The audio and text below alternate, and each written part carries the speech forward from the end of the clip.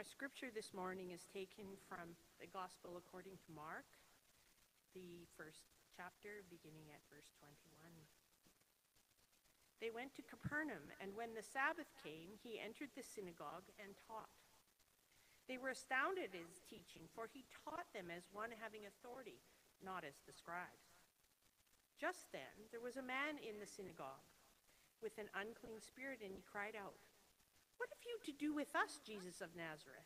Have you come to destroy us? I know who you are, the Holy One of God." But Jesus rebuked him, saying, "Be silent and come out of him." And the unclean spirit, throwing him into a convulsion and crying with a loud voice, came out of him. They were all amazed, and they kept on asking one another, "What is this? A new teaching with authority? He commands even the unclean spirits, and they obey him." At once his fame began to spread throughout the surrounding region of Galilee. The Gospel of Christ. Praise to you, Lord Jesus Christ.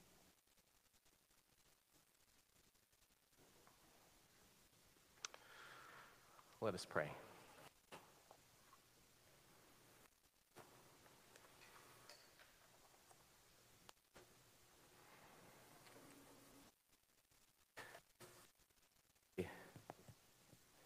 Lord, we pray for the presence of your Holy Spirit. We pray that by your grace you would unbind all that shackles our hearts, and that you would help us to hear your word that brings freedom.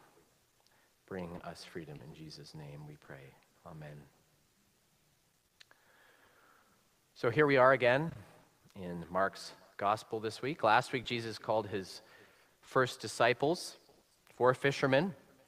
He said, "Follow me and I'll make you fish for people." So they did. They dropped everything and they followed him.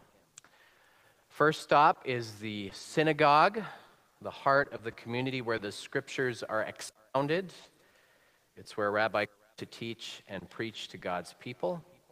Makes sense that Jesus would go there first. And when he does, we're told he's rather captivating. The congregation's astounded by his teaching, in fact. They're astounded by his teaching. Not everyone, though, not everyone thinks so highly of this upstart preacher. Not everybody's a fan of him or his message. As Jesus is up there doing his thing in the pulpit, one of the congregants stands right up, wanders down the aisle, sticks his finger in the air, and just starts laying into Jesus.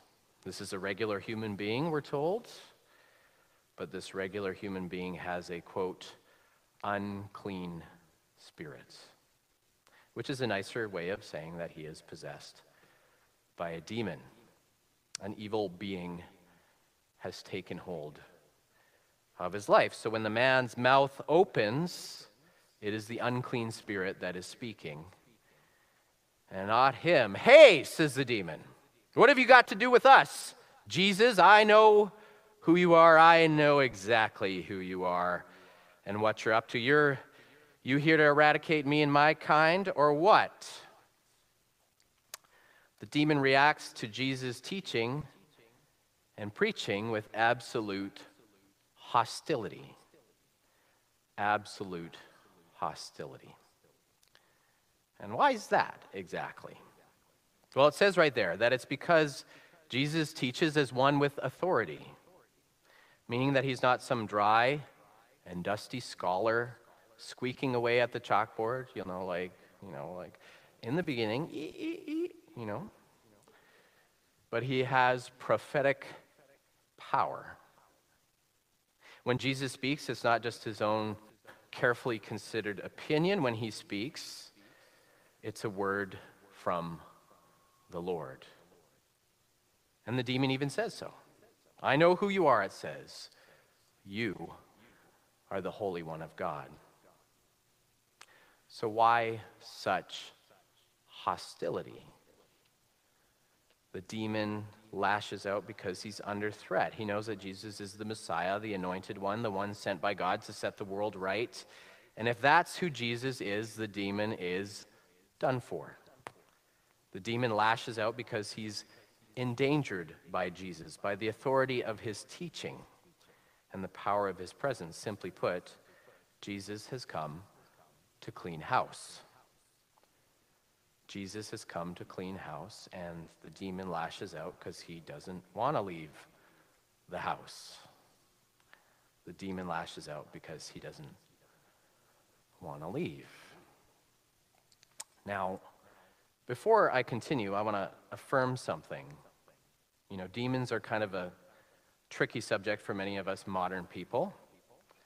And the truth is that a lot of things that we attributed in the past to demon possession, we now attribute to mental illness, to the psychological or biological rather than the spiritual. And sometimes Christians can use the fear of demons as a way to scare and to freak us out and to make us much more amenable to whatever those Christians are particularly preaching at the time. For some of us, it might seem preposterous, pre-modern superstition, one we're best left behind. And yet, this is a picture on the screen, is a picture of a book that we read just before COVID. In fact, we had to cancel our last meeting before COVID. But if you want to read a book on demons, Reviving Old Scratch, pick it up. It's in the library at the church. You know, we might be skeptical of demons, yet demons and other such things are core to the worldview of the New Testament and to Jesus' own ministry. I mean, if we want to be faithful to reading the scriptures, hearing Jesus and his teachings, hearing what he's had to say, we kind of have to take them seriously.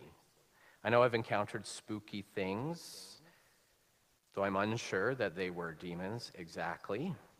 And I have friends who are perfectly rational, science-affirming people who nonetheless believe in such things and claim to have even experienced them, though all of them say actual possession is exceedingly rare. Not every experience is like The Exorcist, of course. And my posture has been and continues to be as such to simply keep an open mind and to trust that there is truth in the New Testament's account concerning these things. So if we want to be faithful to listening to the scriptures, this is something that we need to deal with. And yet, even accepting the New Testament's view of these things, one thing is clear. Most of us are not dealing directly with demonic possession in our everyday lives.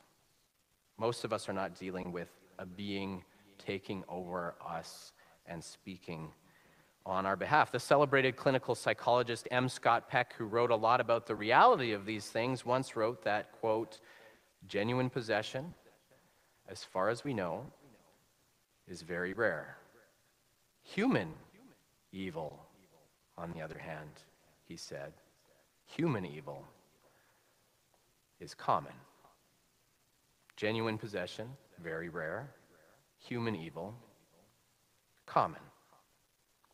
So if we only read the scriptures like this as being about rare evil beings out there, we miss what they might have to say about the common occurrences of evil in here and in us. I mean, certainly Jesus and his teachings sound great. I mean, we hear phrases like, "Forgive as you are forgiven," or "Love your enemies," or "Turn the other cheek," or "Love your neighbors," or "Love one another as I have loved you." God is love. On paper, it all sounds pretty inspiring and moving stuff. That is, until we actually try to do any of it. Right? Like, forgiveness sounds great, doesn't it? Sounds great until somebody does something unforgivable to you. Loving enemies is just peachy until there are people actively out there trying to crush you or wipe you out. Turning the other cheek is easy when nobody is threatening to slap it. And anybody who's ever tried to truly love someone always runs up against the fact that we human beings can be very, very, very unlovable at times. Jesus always sounds great until his words are directed at us and we get our defenses up. I'm already doing it, of course. I'm already there. Or surely this teaching of Jesus doesn't apply to me. I'm an exception to the rule. Surely I don't have to love her. Surely I don't have to forgive him. Surely Jesus doesn't want to interfere with the way that I live my life. Surely Jesus doesn't even need to, because things are all going exactly as they should. And even when we want to change, even when we want to do better or be better, even if we want to be more loving and less judgmental, even if we want to be more generous and understanding, even when we want to forgive because our hatreds are eating us up inside, even when we want all those demons gone, more often than not, we just can't do it. They just keep hanging on. What have you got to do with me, Jesus of Nazareth? Like the man with the unclean spirit, we have this justifying voice inside of us that bristles when confronted. One that is threatened by goodness. Few of us will ever have a demon. We might not even ever know somebody who has a demon. This is true. What's equally true, though, is that each of us lives in this fallen world. While you may not ever be outright possessed by an evil spirit, each of you has your demons, the common evil that resides in each human heart. There's a part in each of us that, like the man with the unclean spirit, is opposed to God and God's gracious will for the world and our lives and for all people. Evil isn't just a rare something out there, it's a common occurrence in here. Like the man with the unclean spirit, there's something inside us that lashes out when confronted. And even if we want to do better, even if we want it out, sometimes it just doesn't want to leave. No matter what we do, it just seems to keep on hanging on for dear life. We all have our demons. We all have them. It's part of being human. And yet, of course, we're dealing with the gospel message here. There's a power, according to the scriptures, greater than all that binds and enslaves us. While it's implicit in today's text, it is made explicit elsewhere. 1 John 3:8. The reason the Son of God appeared was to destroy the devil's work. The reason the Son of God appeared was to destroy the devil's work. There is a great power greater than all other powers. There's a power greater than the evil that resides in each of us. And that power is the God we meet in Jesus Christ. That power is the God we meet in Jesus. The demon lashes out against Jesus in his teaching. It's possessed this man, and he just can't seem to shake it on his own. And what does Jesus do in response to this hellish harangue? Be silent, Jesus says. Be silent and come out of him. Shut up, Jesus says. Shut up and leave already. You've worn out your welcome. And the demon does. We're told that the man falls to the ground and shakes, and with a shout the spirit leaves.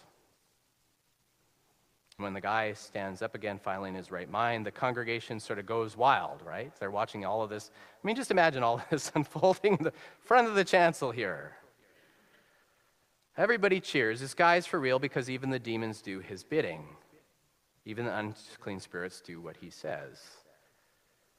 And his fame spreads all throughout the region, throughout Galilee.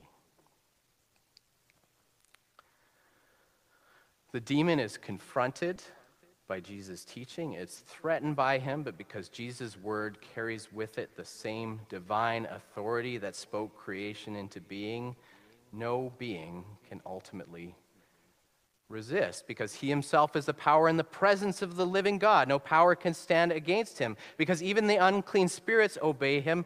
No spirit can even stand a chance. The demon's confronted, it lashes out, it doesn't want to leave, but it has no choice but to be silenced. To be silenced, to be smothered, and skillfully put away by the sovereign word of God's Son. There is a power greater than all other powers, and that power is the power of the God we meet in Jesus Christ. Even the unclean spirits obey him. Even the unclean spirits that aren't literally demons. Even that which is within us will obey him in the end. So, that voice that is inside you, that voice of brokenness that is working so hard to resist, to justify, that voice that keeps on rolling over judgments, keeps on rehashing resentment, that voice working so loudly to condemn and judge others, and in the same breath condemns and judges you. To that, the Lord of heaven and earth simply says, be silent. Be silent. Be silent. Shut up and come out. Be silent and come out. Of course, the silence may not all come at once, or may never completely come on this side of the dirt, but it is a promise. It is authoritative teaching from the Master himself, the one who schooled the stars to shine and instructed the oceans to bring forth life. The one who educated the earth to turn on his axis is the same one who declared the kingdom at hand in the synagogue and silenced the voice of opposition.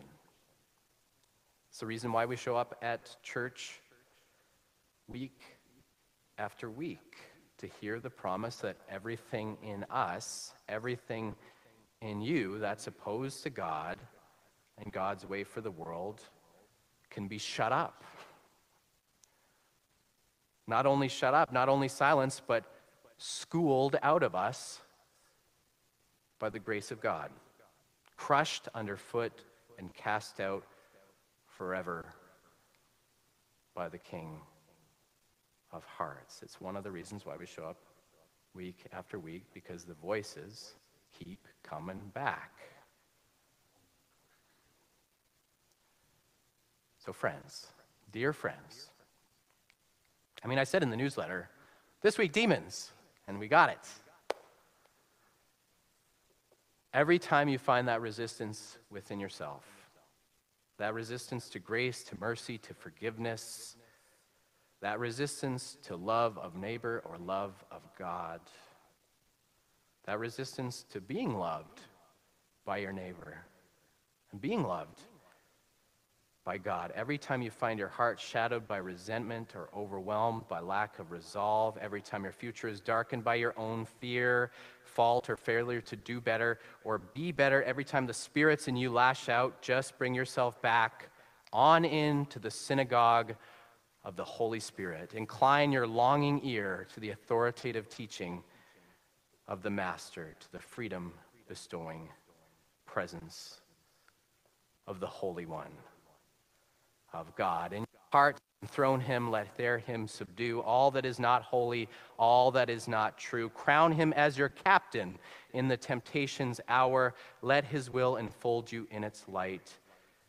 and its power. Let that voice in you be silenced till the day it's cast out forever and for good.